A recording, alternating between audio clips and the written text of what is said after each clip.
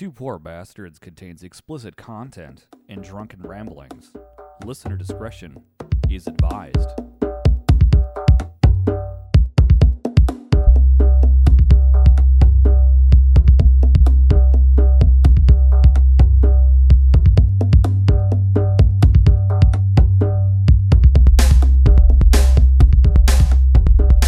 You were listening to Two Poor Bastards, where two friends get drunk, talk whiskey, and their favorite pop culture obsessions. This is Eric. And this is Kyle. And you were listening to episode 10. Can you believe that there's going to be 16 hours of us yapping on the internet? I can believe that. We started out with some content. Yeah. So this episode... Trying to streamline it. Yeah. So this episode, we're going to get into the Colonel E.H. Taylor barrel proof. This is a little find that I got myself into on a day off from work, so I'm pretty excited about that. It's the only bottle. It's the only bottle I've ever seen in any of the liquor stores that I've been in. So I've never seen a bottle for sale in the state of Minnesota. So this is, I just figured we should celebrate by drinking it. We're also going to get into your experience at California Extreme. And then I did it. I finished all of Berserk. And let me tell you, I fucking blasted through the newest series. I'm like, I want more. So, and I was kind of pissed. I got through it. I'm like, that's it? What? Well, for the longest time, some people thought that at the eclipse, that's all there was to the story. They're like, that's it? That's how it ended? Yeah. And it looks like it's going to keep going. It's a story. There's going to be another season next year. Well, maybe. Maybe. Hopefully. Well, the next step for me is reading the damn manga, because the story continues on the page till a certain point. So, anyways, let's get into this this juice. So, what do you know about it? So, Colonel E.H. Taylor, distilled at Buffalo Trace Distillery.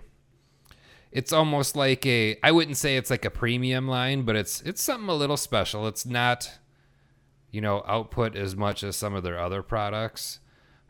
Stuff like the 4-grain or the barrel proof, stuff like that comes out, every once in a while. I'm guessing it's maybe like 4 times a year. But then again, I never see any of this stuff, so it's hard to say when for sure it does come out. But, the barrel proof, like I said earlier, I've never seen a bottle of that for sale in Minnesota until you just found this one. Yeah, you sent me a text message, and I was like, you buy that shit immediately. Do not even hesitate. Do not hesitate. Get it now. Mm-hmm. Don't look anyone in the eye. I haven't been able to find a just regular single-barrel version of the E.H. Taylor line for the longest time. I recently picked one up maybe about a month ago, and... typically around here, all you see is the rye sitting on the shelves, but my hypothesis on why that's on the shelf is because it's not all that great. To me, it kind of tastes like Bazooka Joe bubblegum, which is really kind of a weird flavor profile to come out of it, because Buffalo Trace's other rye products taste so radically different. And I don't know what the difference in the mash bill is or anything, but it's just, I don't like it. I really wanted to like it, but I just don't like it. You just couldn't bring yourself to do it. That's fair. So we're hitting barrel proof again. Yeah. We're skating on the barrel proofs here. That's 3. Yes. So this is 3. This particular one clocks in at 129.7 proof, so that gives us 64.85% for the alcohol content on it. Which is nothing to sneeze at. No. So this is some strong juice. Strong juice. It's higher than the Aberlour that we did, but below the Elijah Craig. So Elijah Craig is almost toxic. Yeah. This is a step below that. So, interestingly enough, Colonel E.H. Taylor is a premium version of the available in small batch, single barrel, barrel proof, and rye, obviously. So there's Old Man Taylor, which I think is the Old Taylor bourbon. Yeah, so that's just their low. Well, Old Taylor was a brand at not Buffalo Trace. I think it was Old Fashioned Copper at the time, what the distillery was called, and they released a version called Old Taylor. Yeah. And so, unless that's a new one they announced, because they're always doing special ones. Like they have the Tornado Survivor one, or they had the 4-grain, or what else did they do? I don't know, some shit. But so it says here, Old Tailor Bourbon is a brand straight bourbon produced at Buffalo Trace in Franklin County, Kentucky, by the Sazerac Company. It was named in honor of the historic distiller Colonel Edmund Haynes. And then what we're drinking is the premium version of that, is what it's saying. And it was named in honor of Edmund Haynes Taylor Jr., who was born in Columbia, Kentucky in 1832. Taylor was the grandnephew of President Zachary Taylor. Like various other figures in Kentucky whiskey industry, Taylor is often referred to in public in relation materials as Colonel, since he held the honorific title of Kentucky Colonel, like Colonel Sanders. Right. The honorific title resembles that of a military rank, but is not actually associated with military, obviously, yada, yada, yada. Taylor started his own 7 different distilleries throughout his career. His most successful one was OFC and Carlisle Distilleries, the forerunners of today's Buffalo Trace Distillery.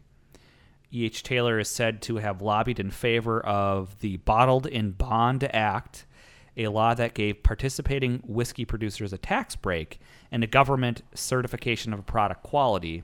He has a contemporary of acquaintance, and various notable whiskey figures such as Dr. James C. Crow, Oscar Pepper, Judge William B., yada, yada, yada. Some expressions of the current brand continue to be offered as bottled and bond versions. I think this one says, at least the other one I have says it's bottled and bond. Maybe this one doesn't. Unlike most distilleries of the time that looked like more like a sawmill sitting in a thicket, Taylor Distillery on Glens Creek near Frankfort was designed to resemble a medieval castle with landscape grounds on the estate. The distillery attracted tourists, picnickers, who were given complimentary 10th pint bottles of Old Taylor. I bet those are worth a shitload of money now. Probably. In the late 1940s, Old Taylor Bourbon was promoted with the slogan, "Sign of a Good Host." 1972, the Castle Distillery structure had been abandoned, and it remained abandoned but still standing, deteriorating condition for more than 40 years. Some of the material from the barrel houses was reclaimed for construction, facility refurbished. In 2009, Buffalo Trace Distillery, part of the Sazerac Company, purchased Old Taylor Bourbon label and the barrel inventory from Beam Global Spirits, now Beam Suntory, obviously. Let's see. The brand was purchased in agreement where Beam bought F and Vodka brand from Sazerac. So it's interesting. Good little history lesson for you there. Yeah, I'm glad you said something about bottled and bond. Because when that came about back in the day, that was a good thing. Because if anything, it guaranteed what you were buying wasn't going to be some shit. So to be bottled in bond, it has to be aged at least 4 years or 4 seasons. It might be considered 4 seasons. Has to be I'm just doing this all off of memory. It's been a while since I thought about this, but I think at least 50% or at 50% for alcohol content. Government supervision. And the nice thing about it is when it came out back then, people were adding a lot of crazy shit into whiskey, and that kept, you knew you weren't getting like arsenic or something in your whiskey, or weird colorants or something like that, or just other shit added to it. So let me read you the little factoid on Bottle and Bond. It's a label for American-made distilled beverage that has been aged and bottled according to set legal regulations contained in United States government standards of identity for distilled spirits. As originally laid out in the Bottled in Bond Act of 1897, a reaction to widespread adulteration in American whiskey, the act made the federal government the guarantor of spirits authenticity and gave producers a tax incentive for participating and helped ensure proper accounting and eventual collection of tax that was due. While the regulations apply to all spirits, in practice, most bonded spirits are whiskeys. To be labeled bottled in bond or bonded, the liquor must be a product of one distillation season, January to June, July to December, by one distiller at one distillery. It must have been aged in a federally bonded warehouse under the U.S. government supervision for at least 4 years and bottled at 100 U.S. proof, 50% alcohol by volume. The bottled products label must identify the distillery where it was distilled and, if different, where it was bottled. Only spirits produced in the United States may be designated as bonded. So this, what we're drinking, is not, because it's a higher proof. Yes. Some consumers consider the term as an endorsement of quality, but many producers consider it an archaic and do not use it. However, since bottled and bond whiskey must be a product of one distillation season, one distillery, and one distiller, whereas ordinary straight whiskey may be a product of mingling of straight whiskeys of the same grain type with different ages and producers within a single state, it may be regarded as a better indication of the distiller's skill, making it a similar in concept single malt whiskey, small batch, or single barrel whiskey. Bonded whiskeys are also valued for their higher than usual alcohol content, rather than the more typical 80 to 90 proof, as this means that the product contains a less diluted spirit with a correspondingly more flavor. It's a good thing.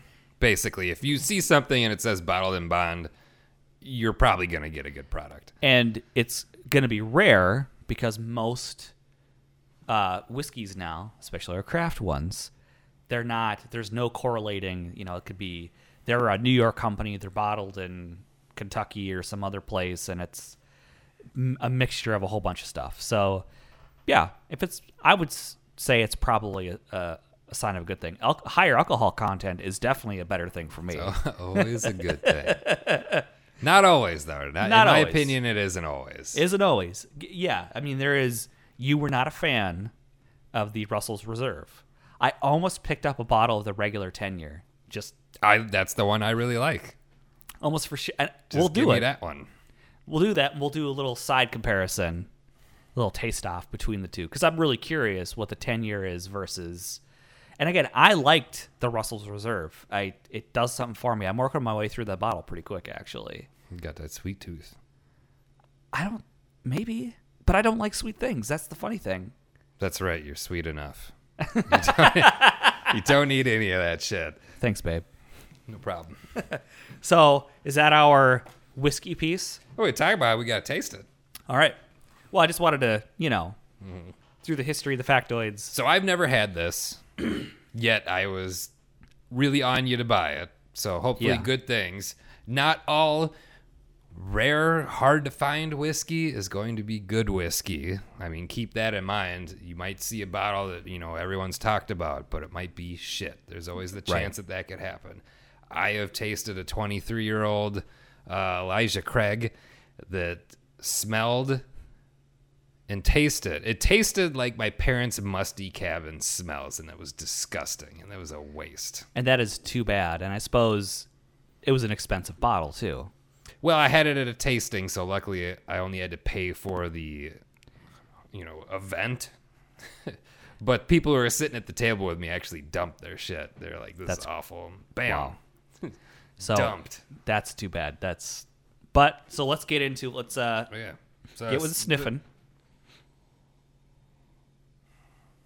Honey and dried fruit is what I get as far as smell goes. Yeah, and I smell your dog too, so that's throwing me off.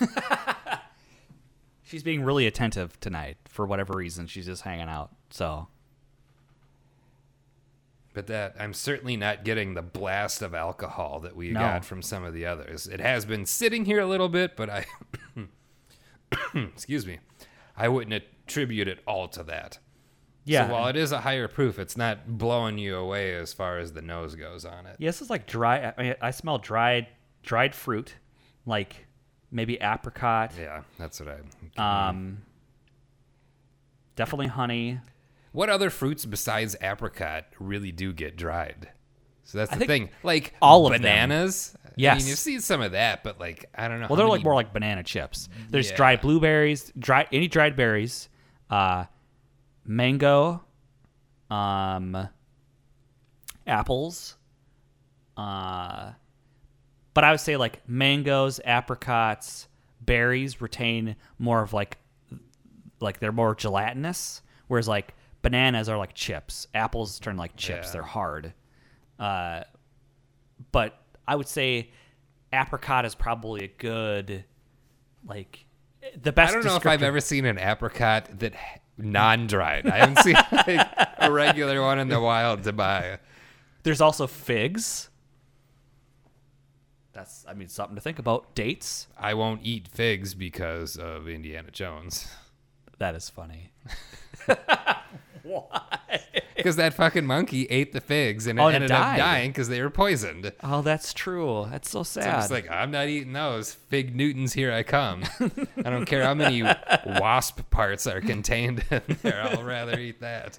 Listen, the rat tails and, beetle shells are fine.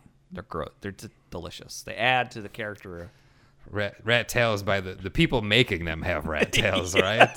Yeah. They got that Vanilla Ice thing going on, the really long braided rat tail. Well, I don't think that they have the rat tails as a style statement. It's like it's all the hair they have left, so they're balding on top. Yeah, the horseshoe hair is all brought back into the thin rat tail. And it's amazing in my daily life how many of those people I see. Oh, dude, I took a picture of a dude who came in with one of those so balding, long braided rat tail, and his eyes looked in two different directions. It was priceless. No.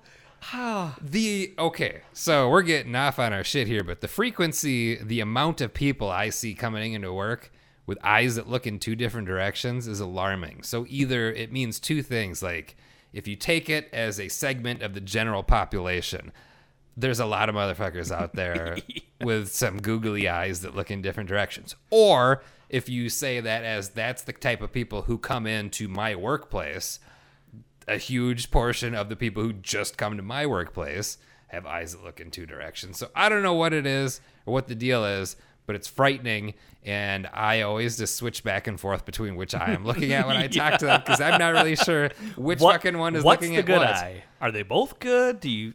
I don't. I mean, have they adapted like a chameleon where they can look in two different directions at one time, or That'd is be they like fucking amazing? or do they kind of just like glaze over the one eye and look over the other one? I don't know. I don't know. And you know what? The thing is, it's a tragedy because do they even have depth perception? Because it takes two eyes staring at one object to see 3D. Who knows? So is it like having one eye but like two eyes staring? And I don't really want to know, but I'm really fascinated at the same time. And I didn't realize, and maybe I'm naive, but I didn't realize that there was different types of it. Like I always thought like one person had one eye going off, but like there's wall eyes where both of their eyes are going off like away from each other. It like in England or Britain, it's like called boss-eyedness. What? Yeah. It's Okay. weird. All right. Let's get back to this whiskey, and Let's have a sip. all right. Tasting this.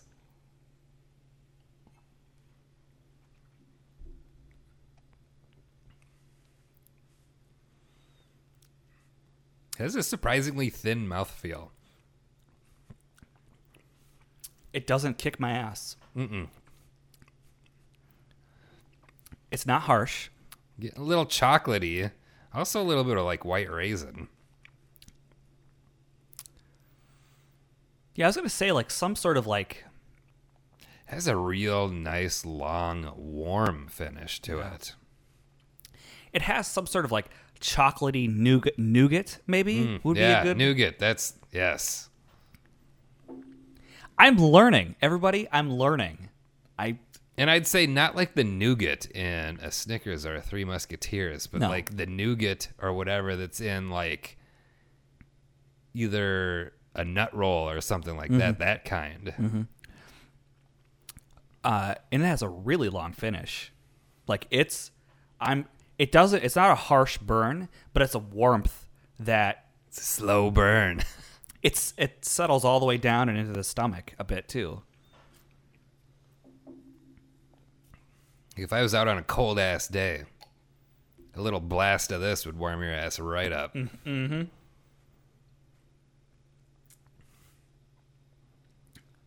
I'm enjoying it. I was just gonna say, this is good whiskey, smooth. For such a high proof, it's very smooth. I approve. God damn it, it is, and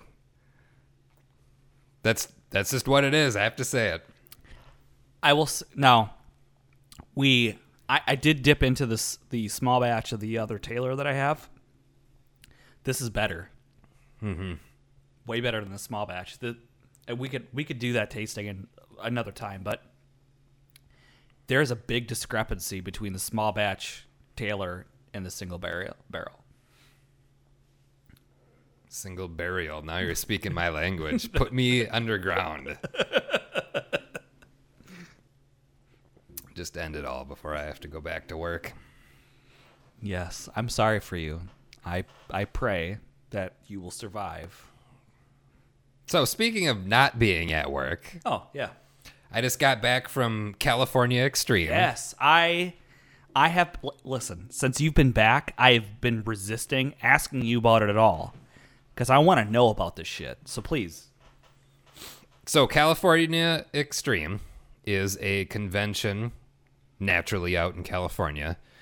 This year it was down in, well, I say down in because I flew into San Francisco and then went down to Santa Clara, just right next to San Jose. So basically, you're in tech land out there, Silicon Valley with all the tech companies.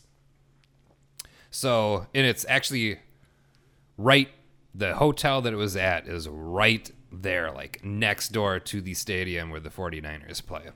So looking out the hotel room, there's the stadium, and it's like right there. And it's weird because it's like, it feels like it's out in the middle of nowhere. And then there's just like a ton of parking in hotels. It's a big fucking hotel, really big hotel. And so what it is California Extreme is a convention for arcade games and pinball. So whether it's really old arcade games, contemporary ones, same thing from pinball, it encompasses everything. So basically it's a 2-day free-for-all of a ton of shit. And this is my first year going out there. I've got friends who live out in San Francisco. I've got friends who live all over the country who make it out there for this, and they've gone multiple times. Like I had a buddy coming from South Carolina, another one coming from St. Louis, and you know, me and two of my other friends are coming out here from Minnesota to this thing. We're all just having a good time. People, you know, from Southern California come up for it too. Basically, like all these people that I have known of or known through interaction on the internet, they're all showing up for this. You know, a lot of them have become my friends, you know, because of that. How do you make friends on the internet? I don't know if you really make friends. You just like bond with people that you make fun of other people with, kind of. Okay, all right.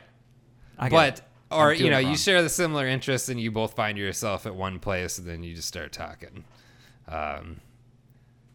Yeah, a lot of places don't let you make fun of other people, but the one place where I met the majority of these people from, it's okay. But anyways, so getting to the hotel thing was a pleasant experience. Unlike the last convention I was at, it was like easy to get a hotel room.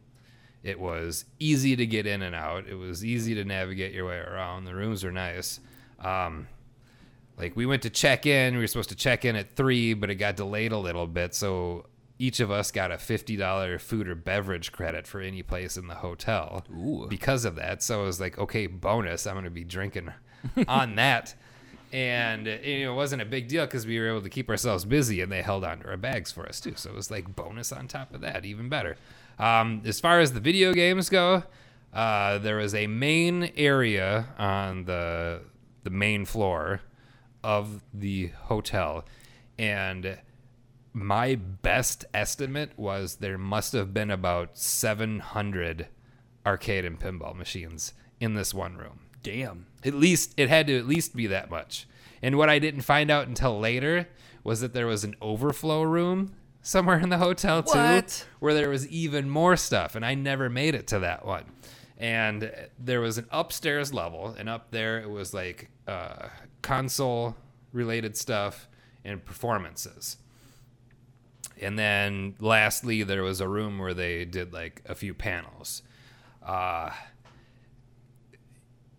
mean, it was completely overwhelming, the amount of stuff that was there. And being a first timer and talking to other people, they shared kind of the same feeling. It was like, what do I play? Because like everything's on free play. You can do that. You don't have to pay for anything when you get in there. You just had to pay to get into the convention. But it's just like, where do you start with so many options? It's ridiculous. It's ridiculous. It was ridiculous. So, like, I started out, the few things that I played, I was like, oh, I already own these. So what am I doing playing? Yes, stop it. Here? And later it just turned to me trying to take everything in. Because, I mean, there was a lot of people there, too. So a lot of machines you had to wait at, or there was just people crowded around things watching. So it made it kind of hard to navigate through the makeshift aisles that they made out of all the arcade games there. But there's two things that were really on my mind while I was in this main room. Is one, the amount of outlets that needed to be used in there No shit. was fucking mind-blowing. So I don't know how, power was set up for all this stuff. Or Did how they I have could to like handle have an it. extra generator outside of the building, like a power wall? I have fucking no idea. And it's like, I mean, there is. I'm guessing that there's outlets all over on the floor somewhere, but it's just like, how many of them did they need, and what were they doing to run all this stuff? Was just out of control. And then the other thing is unlike the last convention that we were at, Convergence, that hotel, no matter where you were, was nice and cool. I mean, they got 700 machines that get hot running in one area, Yeah. and thousands of people in there, and it's just like, things were kept nice and cool. So that was really impressive. Yeah, I would. That much old hardware, cabs, old school monitors that are just basically fucking furnaces, and Right. you're in California. Yeah. And so it's like in the Bay Area, it's usually typically cooler. Like it was around 57 degrees every day when I was in San Francisco when I was out there. But when we got down to Santa Clara, it was like up in the 80s, that kind of thing. You're getting far enough away from the ocean to lose that effect. Gotcha. So it was getting hot outside, definitely. But it was nice inside the hotel. Oh, hell yeah. It was real enjoyable. 700 plus machines. I saw a picture. I don't know. I think you put it on Instagram on your personal account. It's mind-boggling, just the cascade of machines. Because I'm used to, again, this dates us a little bit, but like old-fashioned arcades and how they're kind of set up. And in an arcade, a given arcade, you'd maybe have 20 cabs, and that's it. I can't imagine 700 or more. Or more. It could have been more. That's insane. I bet it was loud as fuck. Oh, it was. It was so loud there. It's, yeah. Your Like ears you are could have still used ringing? earplugs. Definitely. Like, Did they have it sectioned off by cabs and then pinball machines? Like pinball machines were one area and...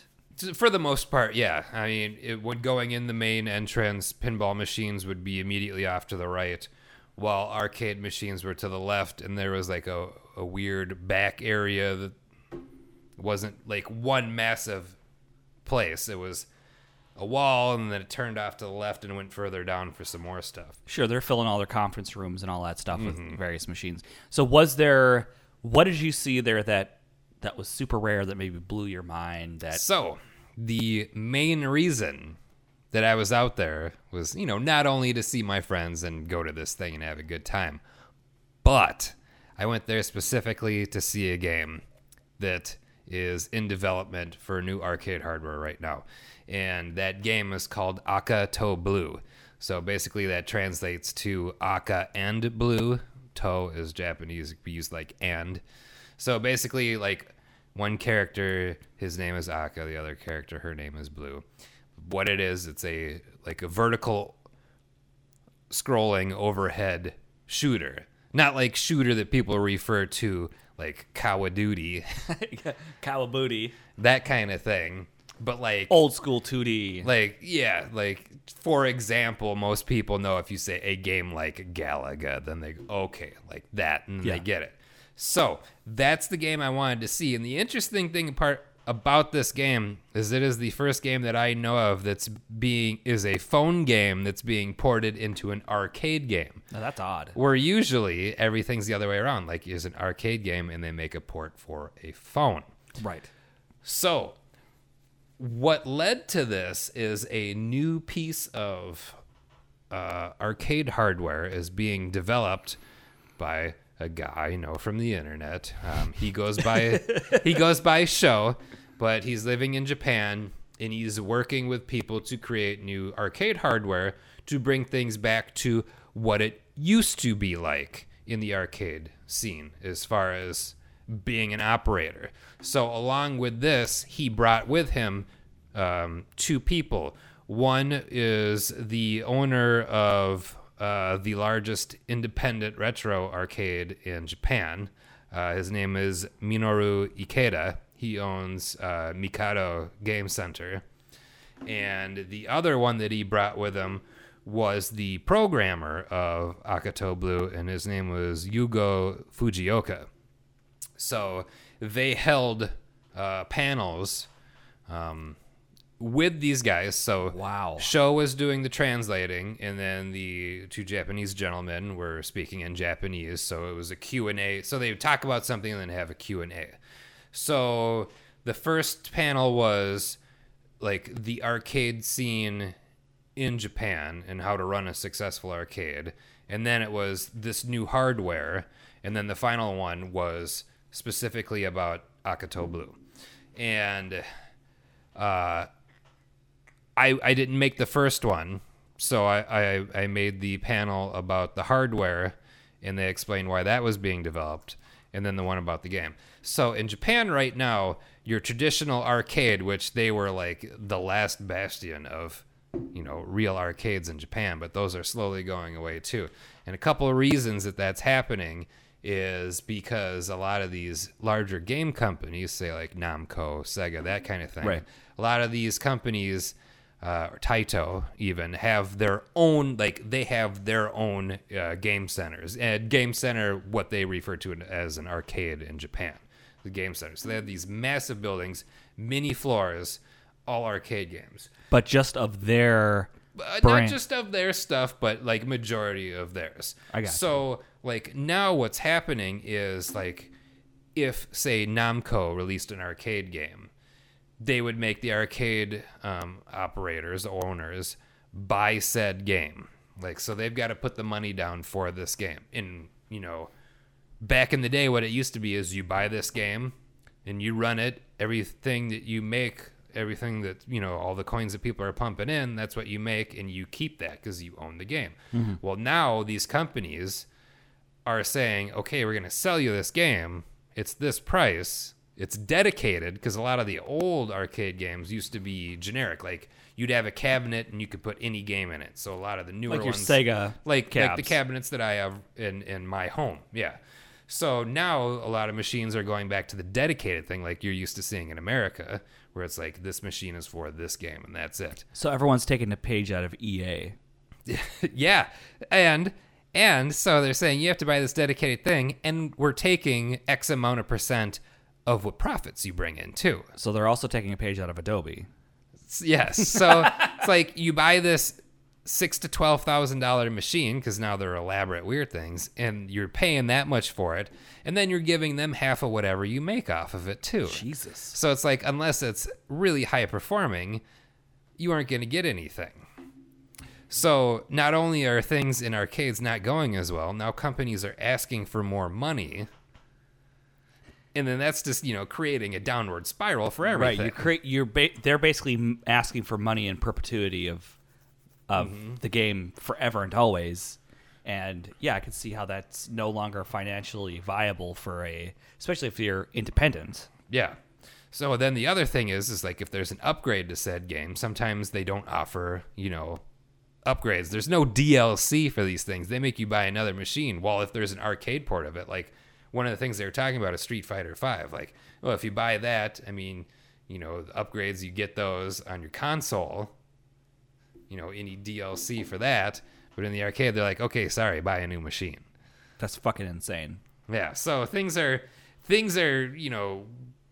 probably coming soon to an end for arcades in Japan. And now it's like most of the stuff you see are what they call UFO catchers, where you try to, catch a stuffed animal or something out of a machine. You know what's insane to me? It's like they purposely want to kill that business. Do you know what I mean? Like, you're making it financially unviable for anyone to do if you're making people buy this hardware, do all the stuff, give someone profits in perpetuity for having the machine. I mean, it's like, hey, can we kill this business? It's like, let's rape and pillage as much money as we possibly can for a short period of time, and then let's just make it go extinct. Well, it's like, I mean, you can look at it any other way, but Capcom and Konami are basically killing themselves with their stupid moves that they've been doing. I guess I don't understand the short-sighted run for profit. Who knows what's going on? It clearly, like, the appetite, like, if you look at, like, when they announced PlayStation 4 versus Xbox One, and Xbox One had like that awful E3 performance, and PlayStation had the joke where because they were initially going to be like all digital or some shit like that, they were pushing for it, and so Sony did a meme basically where they said, hey, if you want to sell a game, and they just hand someone a physical copy of the game and go, yeah, you could sell that, it's fine. Like, because Xbox, while they might be right in the long-term future, everything is going to go streaming, everything is going to go probably digital. Like, I think physical media, in a certain sense, is dying. I think people of our generation have a love of physical media, so I think we're going to see like a peak of it. I think people that are younger than us are going to be like, what is physical media? Why would you own anything? Because the idea of ownership, I think, to people that are under the generation of us is kind of an absurd idea, with iTunes and all. Getting it from smartphone games and all that. All that shit. But I think with, our 20-year span of our generation, I think physical media is going to have a resurgence, and it'll eventually die out. It will have a death. But anyways, back to the dude developing systems. Yeah, so this new arcade hardware that's being developed that's trying to take back this old feel is called Exa Arcadia. And this particular piece of hardware has gotten a lot of interest because what they plan to do is sell the hardware, sell the software. That's it.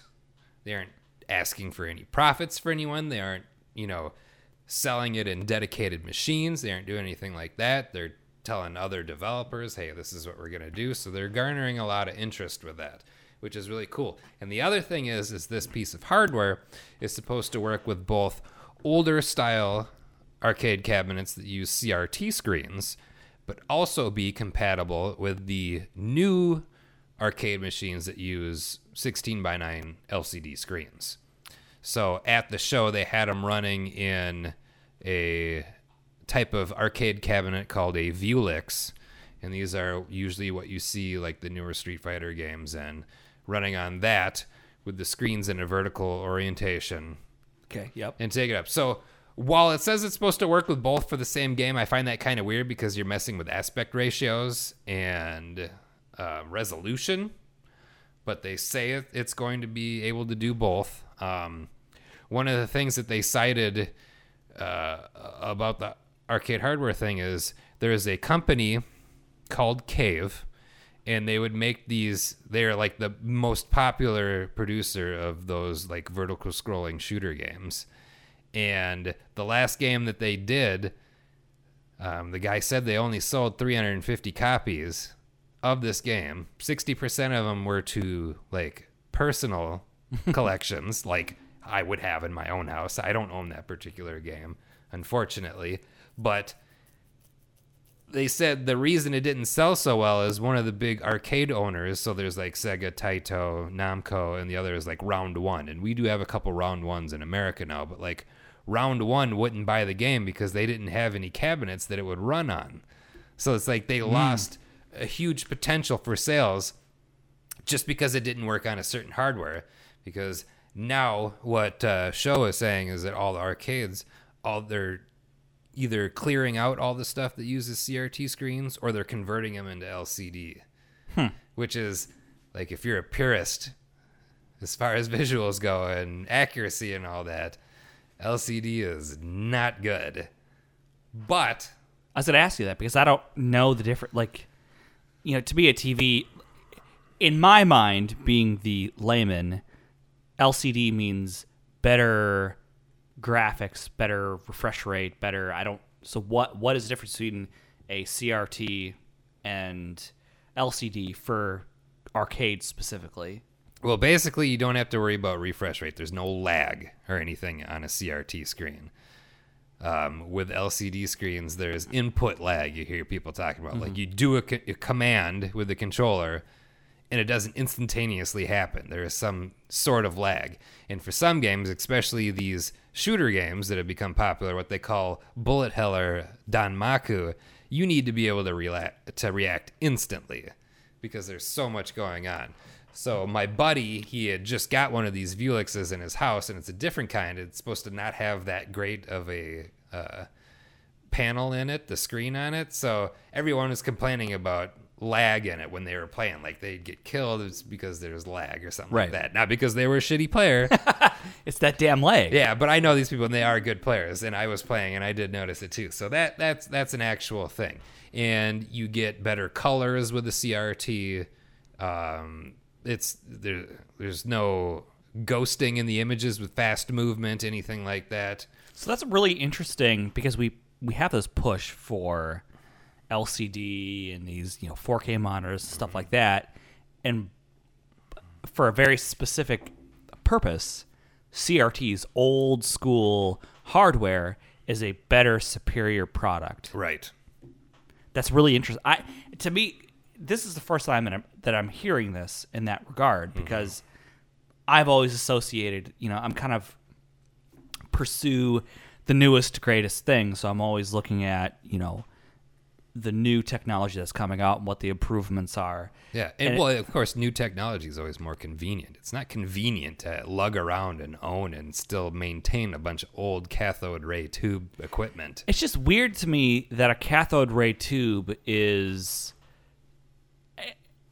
superior when it comes to a certain kind of video game experience. It's strange to me. It doesn't compute because. And maybe I'm just a victim to marketing where I'm like, you need to get the better TV, you need to get 4K, you need to get 120 hertz, you need to get blah, blah, blah, blah, blah, blah. Oh, man, I won't even get started on 120 hertz because I can't stand that shit. But, I mean, unless you're using something that has HDMI on it, it's not going to look good on an LCD. If you are using your older video game systems on an LCD screen, I mean, you will know that they look terrible.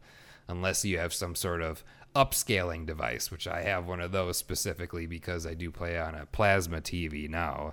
So it'll take an old, like, 240 by 480 resolution thing, scale it up to 1080p. So it's a nice crisp image instead of a muddy, just disgusting image. Yeah, so, what you're saying is if you're plugging in a retro console into a new TV, it's going to look like shit. Yes. So going off that, that's also what I find so interesting about this new arcade hardware is that it's able to output resolutions for both old and new hardware. So that's pretty killer. So is it a Raspberry Pi? I couldn't tell you what it is. We didn't get a look at it. I would imagine he keeps that shit under wraps. They were supposed to bring it over to my buddy's place on Friday before the convention, but they were just too busy setting everything up that they couldn't come to his house for all that. Your buddy must be fairly important if they're going to lug a brand new cutting edge this thing to his house. He is part of the NorCal Arcade Club, so it's a group of people out there, all friends who are into the same thing. And, you know, they've got all the hardware. They had to bring it out there to the convention. So they had to bring their cabs out there for them to run this hardware on. Gotcha. So if they didn't bring that stuff there, they wouldn't have been showing anything. Gotcha. So, other than that, and that's really a fascinating thing because that is where you and our interest kind of diverge from each other. Like that's not one of my things that I'm into. I'm fascinated. I think it's very interesting, and I like playing arcades. Although, admittedly, I've never played anything in one of your arcades. We've never gamed together ever. I've had it on when you've come over, and you just kind of looked at it like this. I'm not fucking with this. Yeah. Although I mean, I do. It's something we'll have to remedy at some point. Because I do enjoy it. I like playing arcade games, and it's definitely a thing. So this is all very fascinating to me. Where I had no idea. I just didn't get. I don't understand any of that kind of thing. So also they were thinking, I mean, there's more stuff. This new hardware, they're making it so like you don't need it connected to the internet all the time. Like new Japanese arcade hardware has to be connected to their internet, and if you're not in Japan, like if you get the hardware out of Japan, unless you do some sort of hack on it, I mean, you still won't be able to connect online, but you can get like games and like whatever you need for it. You have to have like a Japanese IP address be in Japan for this to work properly. So it's just like they're putting screws on all these people for all these things. So this new arcade hardware, they're like, everything that we sell is going to be ready to go. There's not supposed to be any DLC unless it's like bonus or add-on. Like there won't be incomplete games, and they're keeping the price down and it available. So say like someone in a third world country, if they got cabs and they still want these games, they're going to be able to run them. I think this has potential to be really successful. And I think, here's what I predict.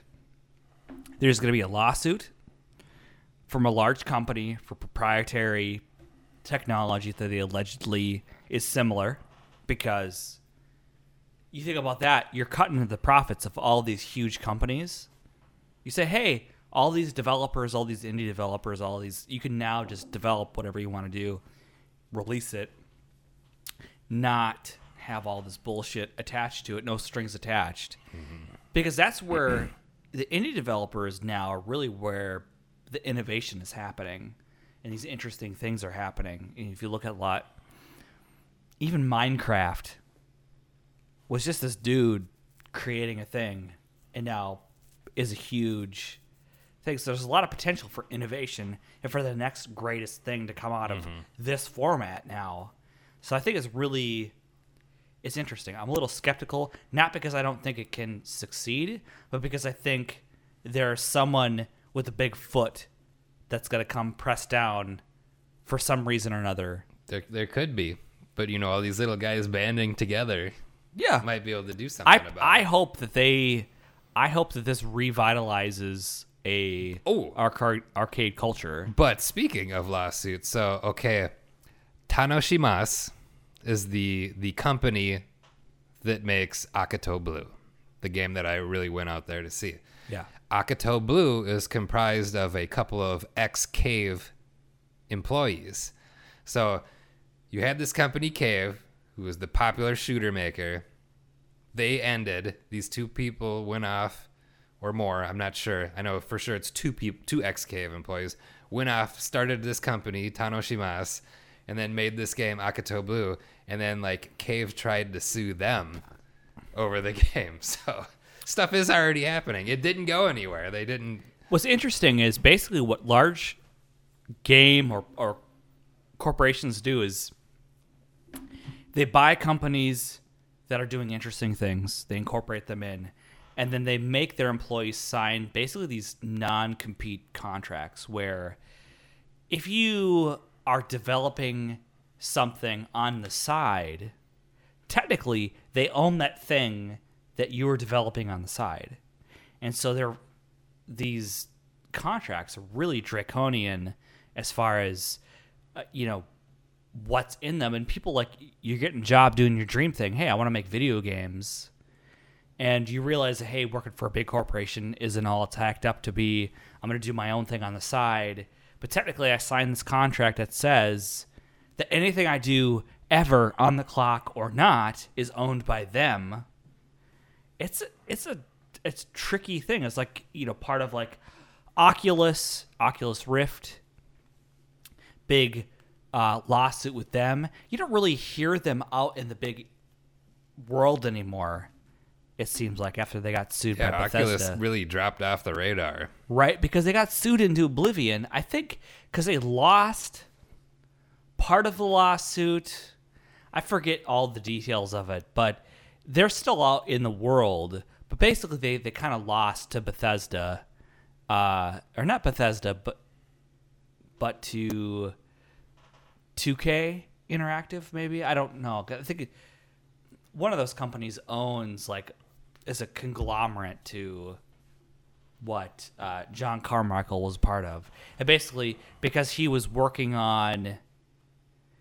He stopped focusing on their in-house production and started working on this thing, giving advice to this kid that Palmer Luckey, that he was in violation of the employment contract and all this stuff, and deprived Bethesda and 2K and all in NetherRealm, whatever company's part of future profits. So they lost. I think they're liable for like $2 billion or something like that. Fuck. Yeah, that's crazy. But it's Facebook. So Facebook owns, Facebook is one of the most profitable, highly valued companies in the world. I think they lost recently they lost a tenth of their value, which is like $4 billion or something astronomical. But they're fine. Zuck got zucked. Yeah, Zuck got zucked. Have you seen those memes where they make them into data from... it's so ridiculous. Can I just say, this whiskey is great. I'm really enjoying this stuff. Yeah, it's good. It's All real right. good. What else do you have about California Extreme? Give me the details, because I've not prodded you for any details. It was a lot of hanging out with friends, and I think that might have been the best part of it, because the friend I stayed with, he's got an arcade in his garage. He's got it converted, and we hang out there, and it's a lot of fun. We have parties, lots of people come over. I've got another friend who's on the other side of the bay. He has a warehouse, and it's full of games too. And the three people from Japan, they ended up hanging out with us all weekend. So we were there at the convention with them, and then later on, the night they're hanging out with us. The next day, they're at the warehouse with us, and the owner of Mikado had his phone out, and he was live streaming, walking around the place, taking video of everyone playing games while we were there. It was real. Did they have to have interpreters with them the entire time? Well, the guy that came with Sho, the guy who's making the hardware, he lives in Japan, and he speaks Japanese very well. Like, really well. Two of my friends from here who I went out there with both majored in Japanese in college, so they're really good at speaking Japanese. And then a couple of the other guys out there in San Francisco know Japanese as well. So they were able to talk and interact. So there's no problems there. Gotcha. So that has to be comforting to those guys to come from Japan, to be like surrounded by white dudes that I bet, like... It was a very diverse crowd out there. It definitely wasn't all white dudes. And that sounds like a great time. It honestly really was. And it's just, it was kind of funny because we were trying to find places to eat, and they're like, oh, everything we've eaten has been so heavy. Yeah. It's like, sorry, want to go to In-N-Out? Let's go. Yeah. Let's get gut rot together. That's a great American experience. Did they do the traditional thing where they take pictures of, like, American utensils? Oh, no. Thank God. No, they weren't like that. Yeah, because, that's a very, like, first-time travel to America. Take pictures of a fork and a spoon. I don't know. See, I don't know how much traveling they've done. I know the three of them were also in France for another convention, too, promoting the hardware. Damn. because Good for them. There's a big arcade and video game scene in France too, and you might hear me from time to time talk about how the French are ruining video games, but they are. But they are. Assassin's Creed, they're ruining video games. Oh my God. So I guess the final thing I have to say is good times with good friends doing the things I like. If you, like I had mentioned earlier, if you want to check out Akatoblu, it is available on iOS and Android, I'm pretty sure. So you can give it, it's like $7.99. If you want to see what I'm talking about, promote a up and coming company and to see what it's about. What I like about the whole situation, number one, is that they're trying to make it accessible to as many people as possible and make a game that's not unreasonably priced. Because you don't have to, you can make a good game and make it affordable to the masses and create a whole, again, I think like, as I said, Minecraft and a few other games that really started a whole trend that were completely divergent of large corporations. I feel like a lot of companies are really like honing in on the minutia of the experience and just taking all the joy out of life, ultimately. Anyways. What little there is. What if little there is any at all. They're killing it. EA is contributing to killing the joy out of life. So, let's get into Berserk. So I finished all the new series. This is a hot a topic of hot debate on the internet. To me, it's crazy that there's any debate at all. Everyone hates it on the internet. They hate it so much that they wish it didn't exist. I love it. I do too. Holy shit. I went into it because you told me hey, there's a point of contention with the new Berserk. It's CGI. There's a lot of people hate on it. And I maybe I don't always side with haters, but there's usually a point of validity to why people hate on something.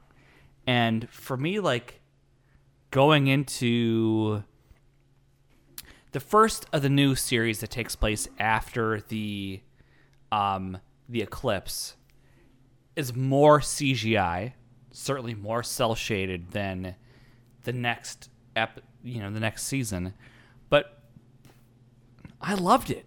I thought it was amazing. It is, and people complained about the look. Sure, there are some parts where the CG isn't all that great, but I have heard that they went back and cleaned some of it up for the Blu-ray release of it. But I feel like the look of it is closer to how it looks in the actual manga itself than the hand-drawn one or, say, the films. Yeah, they were released because they got that almost pencil sketch shading, kind of look to it too, and it's just beyond brutal too for the violence. It's fucking great. What I like about it is that they're able to do more stylish, it seems more cinematic than the series. And the really funny thing is so on Instagram I follow a couple of Berserk meme pages, and one of the guys who runs one of them actually did a comparison from scenes in the new series to the actual panels in the manga that correspond to it. Yep. And they are just fucking spot on. It's perfect. They're the same damn thing, and it was magical when I saw that. I really honestly and I don't know if yes, it's CGI, and is it perfect? Maybe not, but I was really... It was executed in such a way and with a passion, maybe, I don't know, that I was just drawn into the story. I really dug the whole... because after the eclipse, I'm like, what the fuck happened? Yeah, everyone who sees it up until that point and doesn't know what it is going on in the future. What the actual fuck? What is this? This is not how this can end. No. And it was more stylistic. So I would say there's some John Woo elements to it. Like there's some flair to the CGI that I think was lacking in the 97 series. But I don't think any of the emotional impact. There's some things that like ultimately kind of bother me a little bit, like Casca being fucking like totally basically a burden for Guts for the seasons. Like that kind of annoyed me. Like, well, it helps develop another character though, also because of that. Sure, like what is his name? Because he in this. So let's just set it up. So the new series, 2016, takes place after the eclipse. It's basically the shutting of a traditional medieval sort of traditional storytelling. It lacks the original series didn't get fantastical until the last few episodes. This is like fully embracing a fantastical world. So it's really a completely different feel to it than the original series. So like, but also the world is changing in accordance to what happens. Absolutely. So there's the main companion now is a fairy. Like, yeah, Puck. Like, what? Where did this? You're alluded to it depending on like if you watch the movies or if you watch the series. You have a certain understanding that fairies exist, and they're kind of like mentioned, but they're not fully realized in the beginning part of the Berserk series. But after the eclipse, all hell breaks loose. Everything fantastical, everything you thought was normal, and I think that's really great about the first part of it is it's set in a regular world, and it questions reality. After the eclipse, all like nothing is certain. No. And everything is possible. So it's basically all the bedtime stories, the fairy tales, the horror stories, the boogeyman stuff that you heard about is real. Is potentially real.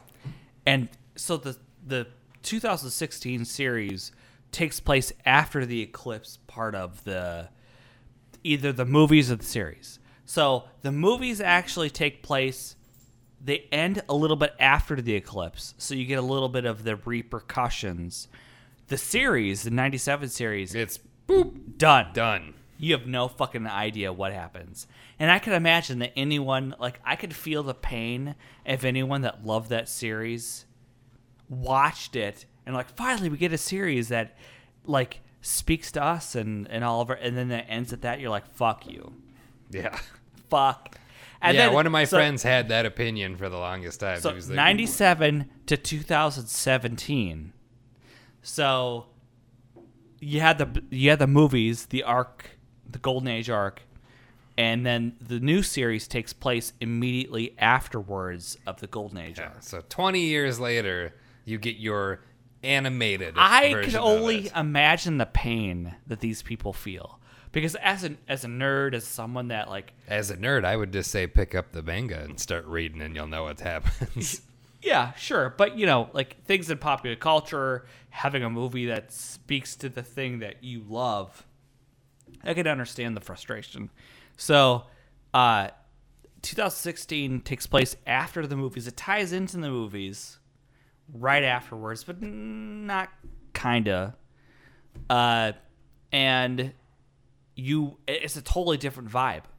The new series is like a full embrace of the fantastic. Fairies exist, trolls exist, other realms, dimensions exist. Whereas the first series, the movies, everything is like, it's your normal world, it's a medieval world, it's medieval politics. It's like, it's the human realm, the physical realm. Right. And in that, it's brilliant that now we take a 180 and we go in a totally different direction. And so going to the new series, like, I guess I was so invested into the story. Like, I wanted to know what happened after the eclipse. After seeing the original series, after seeing the movies, I'm like, what the fuck happens? And I know, like, seeing memes on the internet, like, I'm wondering about, like, Gus's armor. I'm wondering about all of these, like, the rapey horse. Like, I'm wondering, like, what's going on? And the new series actually answers most of those questions that I'm wondering about. And so most of the meme-worthy stuff comes after the eclipse, to be honest. Right. So what's interesting is that, not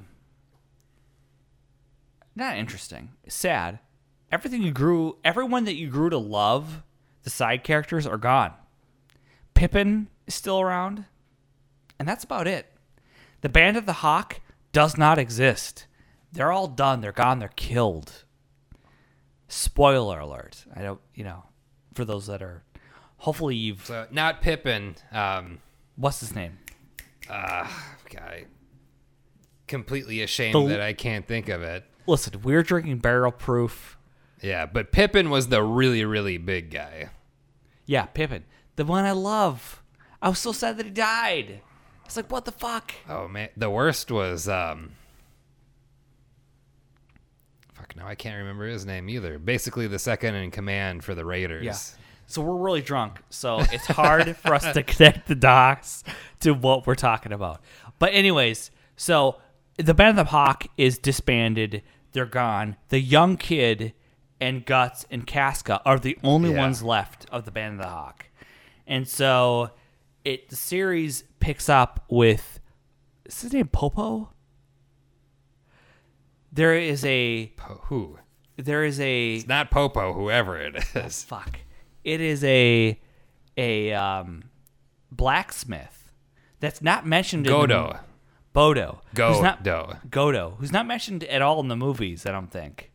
Only mentioned in the series as someone that Guts goes to that actually builds his weapons.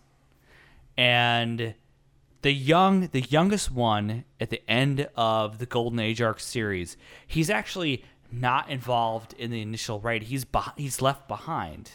Yeah. So he's the one that witnesses a fight between the Skull Knight and Zod the Immortal. He's left out of the eclipse, essentially. So he doesn't know what's going on at all. And then there's the blacksmith who builds Guts' sword, essentially. And when we pick up, it's after the eclipse. And basically Rickert. That's his name. Rickert. There we are. I can't believe if I could forget so that. He's like, Rickert is with the blacksmith who's built, and basically the blacksmith picks up after he left the Band of the Hawk, and he meets up with him, and there's some shit that happens. I don't remember, because again, at this point I'm drunk. The manga will answer all these questions for you. Just read the manga. And I'm going to do it. And, I was looking at getting the manga. There's so many issues, and it would cost me like $400 to get like the whole series. Or you could just like... Yeah, I know. I could do the thing and just... And yeah, there is an easy solution to this. But I felt like I should support something that I really enjoy. But anyways, so Rickert goes with the blacksmith after the eclipse.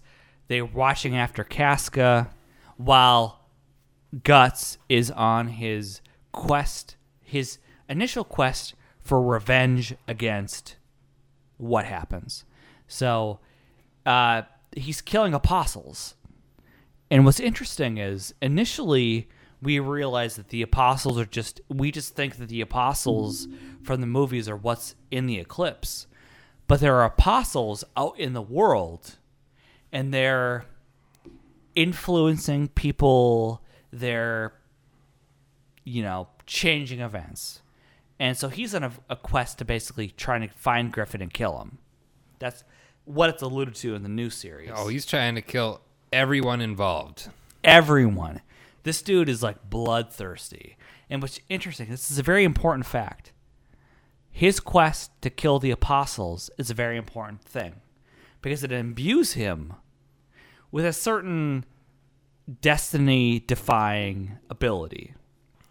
And he's killing these, and you meet up with, basically it's an allegory for the Catholic Church in the new series. What are they called? The Holy Trinity, the Holy See. The Holy See, yes. And again, this is what I love about the Japanese, is that they interpret Western culture and kind of distill it into very focused story plot points, which, like, the whole time I'm thinking, like, this is the Inquisition, this is the Catholic Church and the conquest to other nations. Basically, it's a very rigid religious organization that are also chasing after Gus, and he's now been donned the Black Knight? Black Swordsman. The Black Swordsman. There we are. And so now he's basically become the enemy because he's... Wherever he goes, there's death and destruction. Right. And he is badass beyond words. Like, at the end of the series of the movies, like, we just see him facing off against spirits and the Skull Knight kind of watching him take on these spirits. When the new series picks up, it's like he's accepted his fate, where he's chasing after all of these otherworldly... Well, why not? He's always marked. He's always going to be chased, so why not be the one who's doing the chasing and get them? Which is a plot point, because it imbues his sword with special power. Yes, the more he kills these, demon-like creatures, the more powerful a sword becomes. And so... Which... far too large or heavy to be called a sword. It was more like a hulking mass of iron. Right. So that's amazing. So Gus is like, I would imagine he's like 6'4". He's like 6'4", 6'5". He's always clearly a head height above everybody else. He's a very large man. He is at that point, without a doubt, there is no other human being, anyone from the physical realm, at all, who is as strong as him. And he's missing an arm, so he has a mechanical arm that he's using to wield this sword that is as long as he is.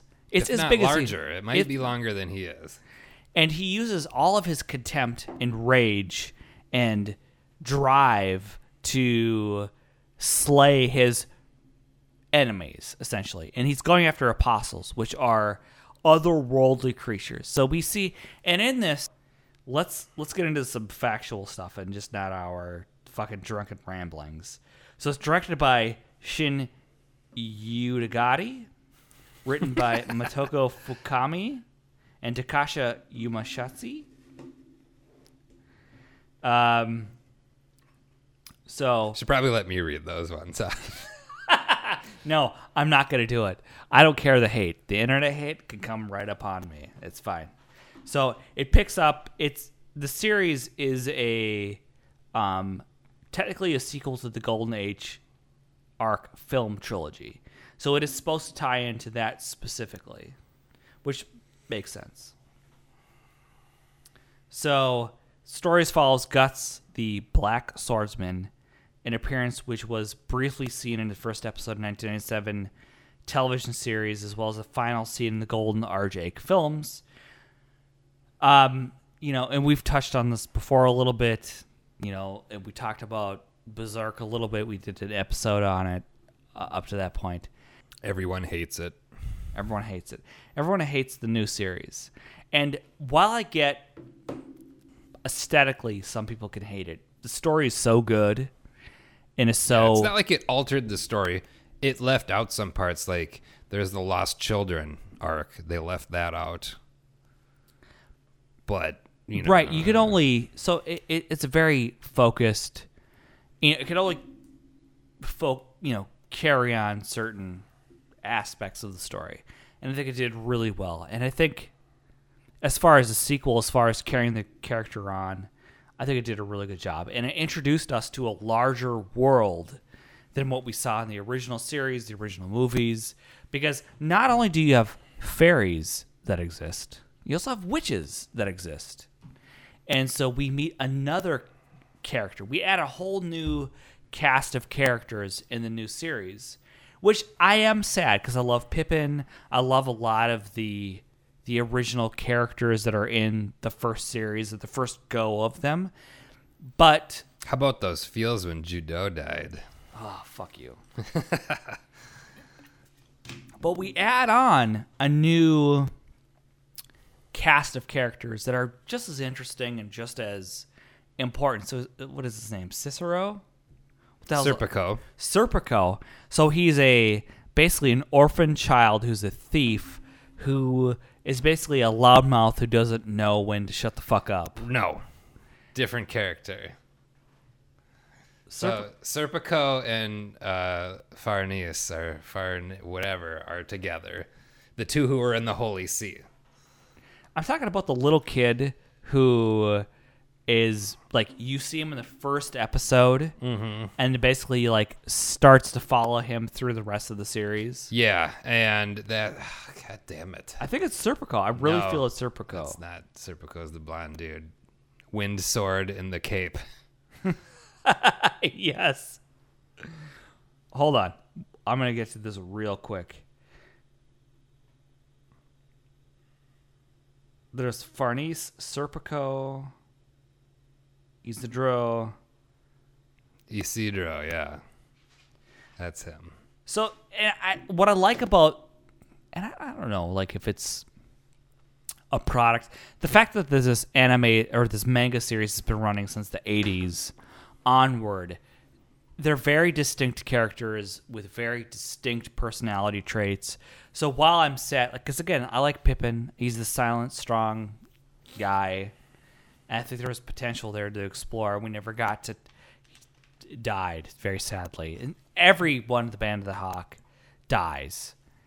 And then the story is, the crazy thing is the first season is Griffith being reborn, which I didn't necessarily see because I didn't really understand what the fuck was going on some of the time. Like, I understood all of the obvious plot points, but like the weird, like fetal the ghost thing, baby, the ghost baby that was protecting Casca at all times. Yes, the rape baby. The rape baby, yeah. I didn't really understand what the fuck was going on. And then you basically have like the Catholic Church, like this is my go-to, like identification with the Holy See. Well, and then going on witch hunts. And it was really like a allegory for the, Salem witch trials or the Spanish Inquisition, like going after witches. So I was like, harsh. And we get the female character who goes to the Holy See, but then goes out. Yeah, Farnese, we learn that she's troubled. Oh, she's got some fucking problems. She's got problems. But this is what I was saying. The development of her character is brought about by taking care of Casca in her current state. Yeah. I will say my gripe is, and this is my own personal thing, is would Casca really be that incapacitated for that stretch of time?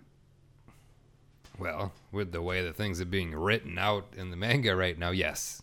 Yes. That's fair. It's frustrating to me because I want Casca to come back. Got to get to the land of the fairies to see if the fairy king can help her out, man.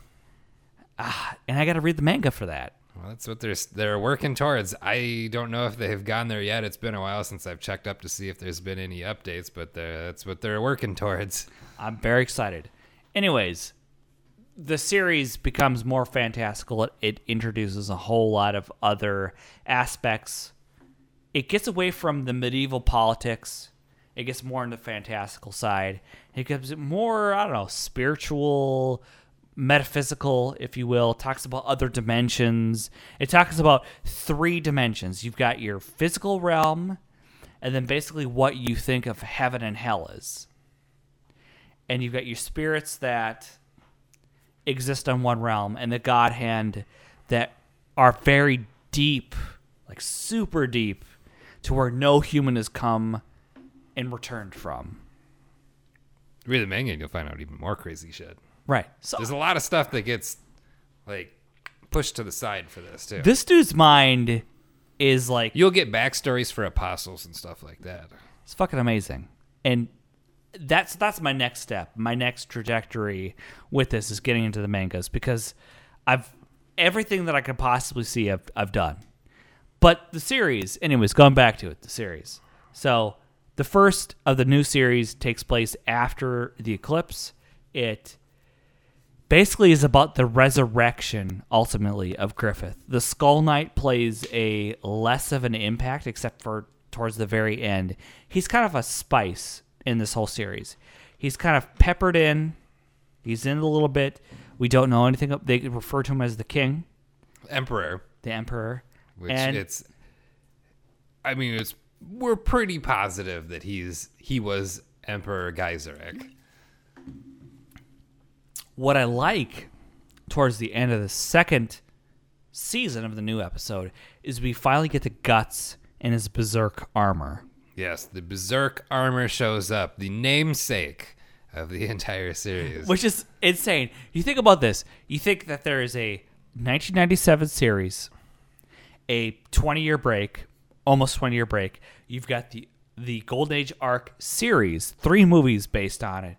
And it's not until 2016 that we actually get to see the namesake of the whole fucking series. In animation form. In animation form for this. So we see he's basically fighting an apostle, and they're at an alternate dimension in reality. And the witch, she's basically hidden this armor. She's held on to it. It's also heavily hinted at that it used to belong to the Skull Knight. And she's been watching over it since. Yeah, so that's an interesting factoid, because in the series it was told that it killed the previous occupant. Well, Skull Knight's not exactly alive. It's not exactly dead, though, either. He's something else. Right, but I don't know any of that. Oh, but we don't know for sure. It's just heavily hinted at that it was his. Sure. So, anyways. Which is why its appearance at the time that he first got it was similar to how the Skull Knight looks presently and how it altered in shape when Guts got it. So, Guts during his time is fighting the brand. So, he's been branded after the eclipse. And what we learn is that the brand itself, not only does it call other worldly spirits to him, but it actually affects him physically. That it has an effect on his psyche. That it's something that he's actually fighting against. It's almost like an alarm for knowing when they're around and when it's time to fight. Right. Starts bleeding and bothering him, and he knows some shit's about to go down. But it also there's also another thing to it where it's like in the series you start to see a wolf talk to him, and it's basically bad impulses. But is that the brand, or is that just the quote-unquote demons in his own head that he's dealing with? And I think it's more of that than See, I don't know that. See, I haven't read the manga, so I don't know. It's all up in the air at this point. So what I like about it, as you said, when we first get him into that armor, and it was just really exciting to me, it resembles a Skull Knight armor a little bit, really. Mm-hmm. And then when he gets it on, it transforms into his reflection of his worst fears, anger, the worst version of himself. This armor reflects that. So it's like a wolf, I guess. Or dog or something. So it changes. And so he's fighting an apostle. So what I think is interesting, if you go back, first season is about the rebirth of Griffith in human form to pursue what we find out is his original goals, which is to rule his old kingdom. So he's reborn at the end of season 1 in human form. Season 2 is all the repercussions of him being back in human form. So like within the first few episodes, you have all of these supernatural creatures pledging fealty to him. So you've got Zod, which we've known throughout the series pledging fealty, and these other cast of characters that are clearly supernatural. All apostles, of course. All apostles, of course. Of course, he's basically the king apostle, so... Yeah, he's... head of the God hand. Right. So what we understand is because he had the red Bullit, he's a king. He's a leader. Now, I don't know if he's the King of Kings, the Jesus Christ of God hand. I haven't read the manga yet. But it's heavily implied that basically he is the King of Kings. Well, it's weird. He comes back. He's a very bad guy, but now he's everyone's hero because he's forming this army and freeing Midland from the Kushan invaders that are coming in. So he incorporates... So what's interesting, I find that there's an interesting parallel between him and actually Alexander the Great. So Griffin, when he comes back... Griffith, sorry. I'm drunk. Forgive me. This fucking cast strength shit has got me going. So, Griffith, when he defeats someone, if they pledge fealty, and those people pass the test, become incorporated into his army. So he's not total annihilation, which is what Alexander the Great did. He came in, he said his, like, hey, this is what it is. If you pledge your fealty to me, you're incorporated in, and your viewpoints are incorporated in, and we'll just fucking move forward. What she's doing. So his army incorporates Midland warriors. He's basically restarting the Band of the Hawk.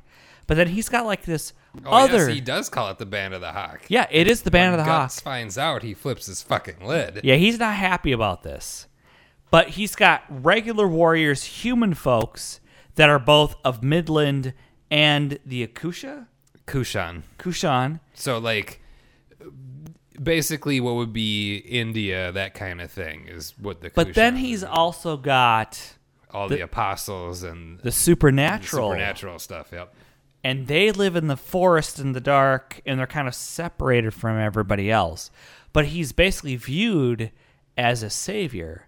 So at the end of a battle, he's communicating with all of these spirits, which I imagine in reality he's enslaving to himself. But it's like... might very well be. But he it's viewed as he's freeing them. He's a savior. So he's viewed as the White Knight. But there is the prophecy of the Black Apostle, the fifth God hand.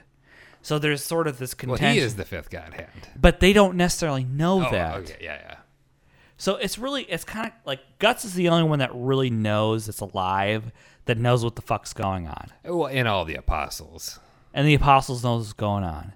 Everyone else is like, it's the White Knight, it's the Band of the Hawk. Griffith is back. He's here to save everyone's ass. Right. But clearly, if you follow the whole series through, you know that he's bad news. He's basically the apostle of the apocalypse, is my, again, estimation of what it all means. So, he's gathering these otherworldly creatures to fight alongside him. And again, he's a force to be reckoned with. But the difference is he literally has otherworldly creatures fighting alongside him. He's got Zod. I think it's his personal bodyguard. Pretty much. And then he's got these other people that lead to the event of Guts getting his Berserk armor. And the Berserk armor, from what in the series says, he just can't feel pain. That his bones break, everything breaks, he's bleeding, he's dying, but he can't feel it, so he's able to fight this super mega powerful apostle. Yeah, so it removes what they say is like the limiter that the human brain imposes upon your body, so you don't destroy your body doing things. So it removes that limiter. He's not feeling pain.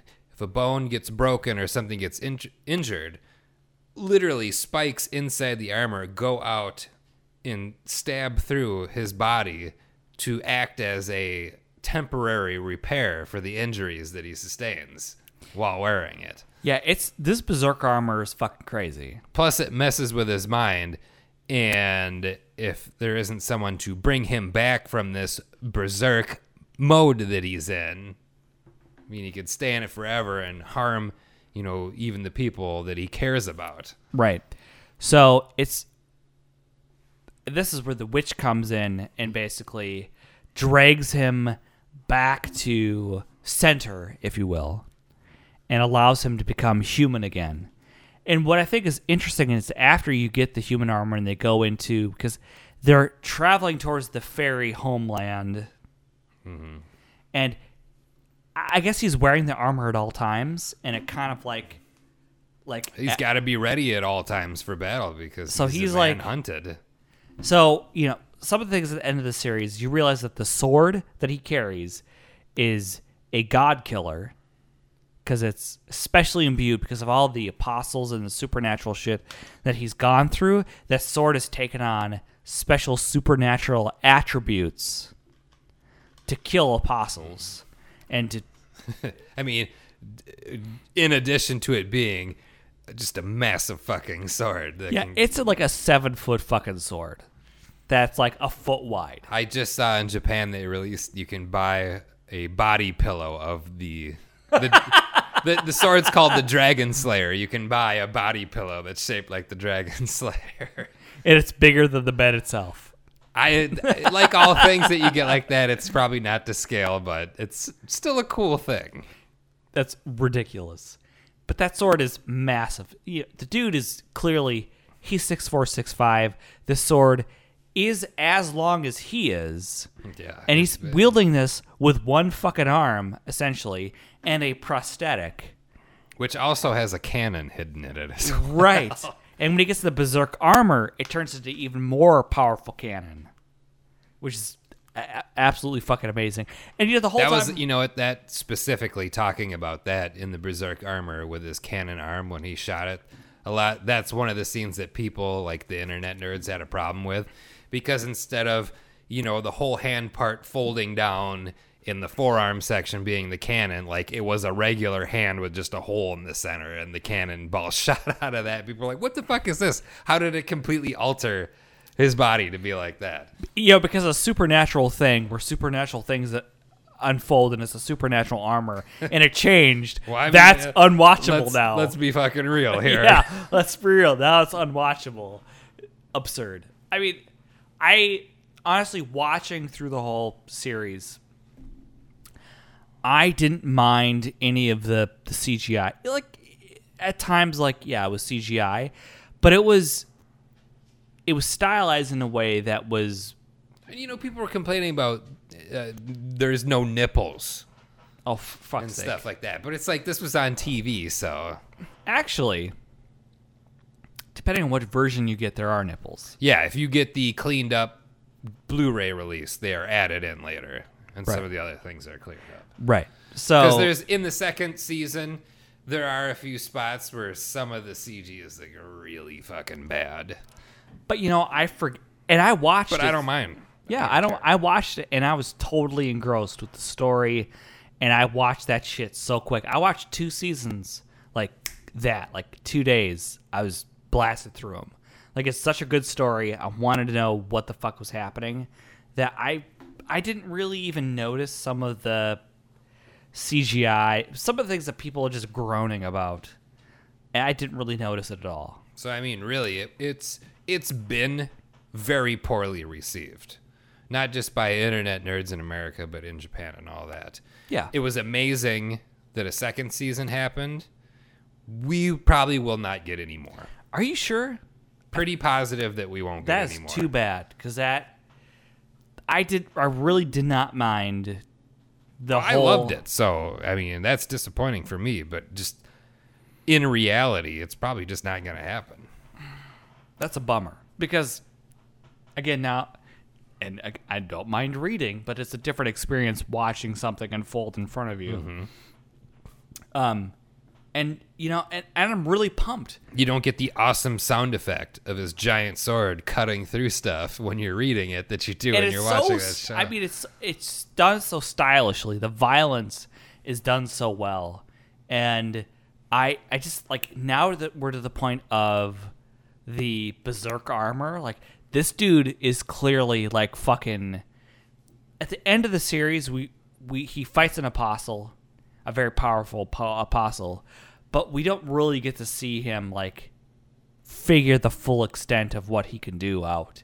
And I'm excited to see that next step of like, what the fuck is he gonna do? He's gonna fuck some shit up, and I'm really excited to see like what that is.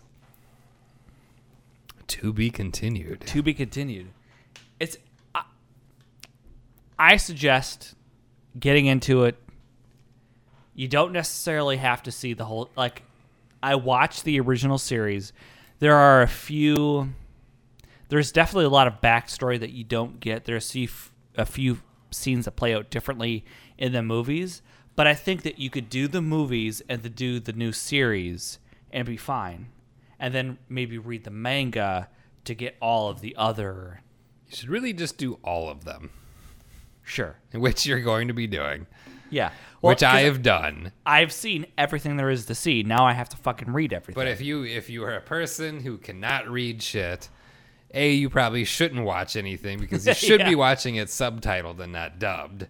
Yes. So, but really, I'll stick to my guns and say, if you're going to do something, watch the 97 series, watch the films, then watch the new series in that order. It's a very satisfying. It's really, as we discussed previously, it's the Game of Thrones of anime, but I would say better. Fuck. Well, if I'm going to watch something, I would definitely prefer to watch Berserk over it. But reading the Game of Thrones books was really exciting. Yeah.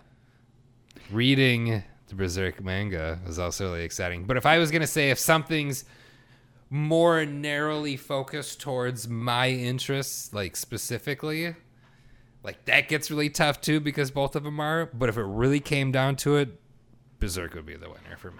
I fully support, I fully endorse Berserk. I think everyone should experience it. Again, we've talked about this before. It's extremely violent. It does not shy away from very grotesque, shocking things. Rape being one, medieval politics. It's it takes place of a different era. You have to understand that going into the series. But I think most people that would be interested in Game of Thrones or Walking Dead or any of that sort of thing would not shy away from it. So I fully endorse that as a thing. Like, all those other things are out of your life, go into Berserk because it's going to fulfill. It's a really written. If you need that, you need to scratch that itch of some shit. That'll fill the void. Oh, definitely. I'm feeling it now. I'm definitely going to have to read the manga. I'm going to start by picking up after the eclipse. I'm not going to. No, I shouldn't do it. Nope. No, absolutely not, because there's so much more. It's the Golden Age arc is the best story ever told, so you can definitely go back and read it. I know you're itching for new material, but you really should start out fresh. And even just the part where the eclipse is, everything that happens up there, it's more expanded upon it. You get more stuff. So it's more expanded upon than the 97 series. Yeah. That's incredible. Because my understanding is that the series is a pretty faithful adaptation. It is, but... Okay. Not as much. No. Okay. It's your typical book versus movie version of book thing. But even a fucking series. I mean, there was a ton of episodes. It took me a while to get through the 97 series because I had seen the movies first. So it was harder for me to like trod through it. But once I got into the new material, I just fucking watched that shit. I literally watched one season in one sitting and then the next season in the next sitting. Like one fucking go through. That's doing it fucking right. And I was totally engrossed. I mean, it was torture for me to have to wait a week between episodes to watch them because I watched can't this coming out. Imagine how much torture that would be. And if we don't get a third series, I'm so fucking bummed. Yeah, you probably won't. It's shitty. I suppose what's going to happen is they're going to reboot it again, and we're going to have to relive the fucking Golden Age arc again. The only way I think I could see another season coming out is if they revamp it the fuck up and really like change things improve the animation, this, that, and the other thing, but that's going to make it cost prohibitive, and that's going to be a problem too. And then people are going to be like, well, these ones sucked, so I'm not going to watch the new one, even if they did improve it. But see, here's the thing. There's a huge difference between season 1 and season 2. Season 1 of the new series, I thought, really relied heavily on 3D cell animation, whereas season 2 was more traditional 2D. Well, there is hand-drawn stuff sprinkled in every once in a while in both of the series, yes. Right. But mainly it's the 3D stuff. Right. And you know what? Usually they use the 2D animation for like goofy shit happening or like a still of someone being really pissed off. So it's like they could have completely done without that and just had something going on. And the cool shit really only happened with the 3D animation in full effect. So when people are getting killed, that's what you get. Or things are getting killed. And what I like about the new series is like how stylish. It's almost like a John Woo film in some regards. Like it's very well. There's no doves flying around. Right. It's right. But it's very well executed. It's very well choreographed. I really enjoyed just how they did it. Like how, I mean, just Guts seemed more epic in the new series than it did in the original. Well, he's a different man now. So oh, yeah, totally different. Too. But just how they shot it, though, it was totally different. And I was like, yeah, I'm into this. Like, I really appreciate it. I don't really have any faults with it at the end of the day. I have no faults. So I love it. You have anything else to add to this? Watch it, read it, love it. We fully endorse Berserk. That's, at the end of the day, what we're talking about is get into Berserk. If you love horror, if you love fantasy, if you love manga, if you love anime, it's one of those things that I think is a hidden gem that not enough people really are into. But until next time, this is Eric. And this is Kyle. And we'll catch you next time.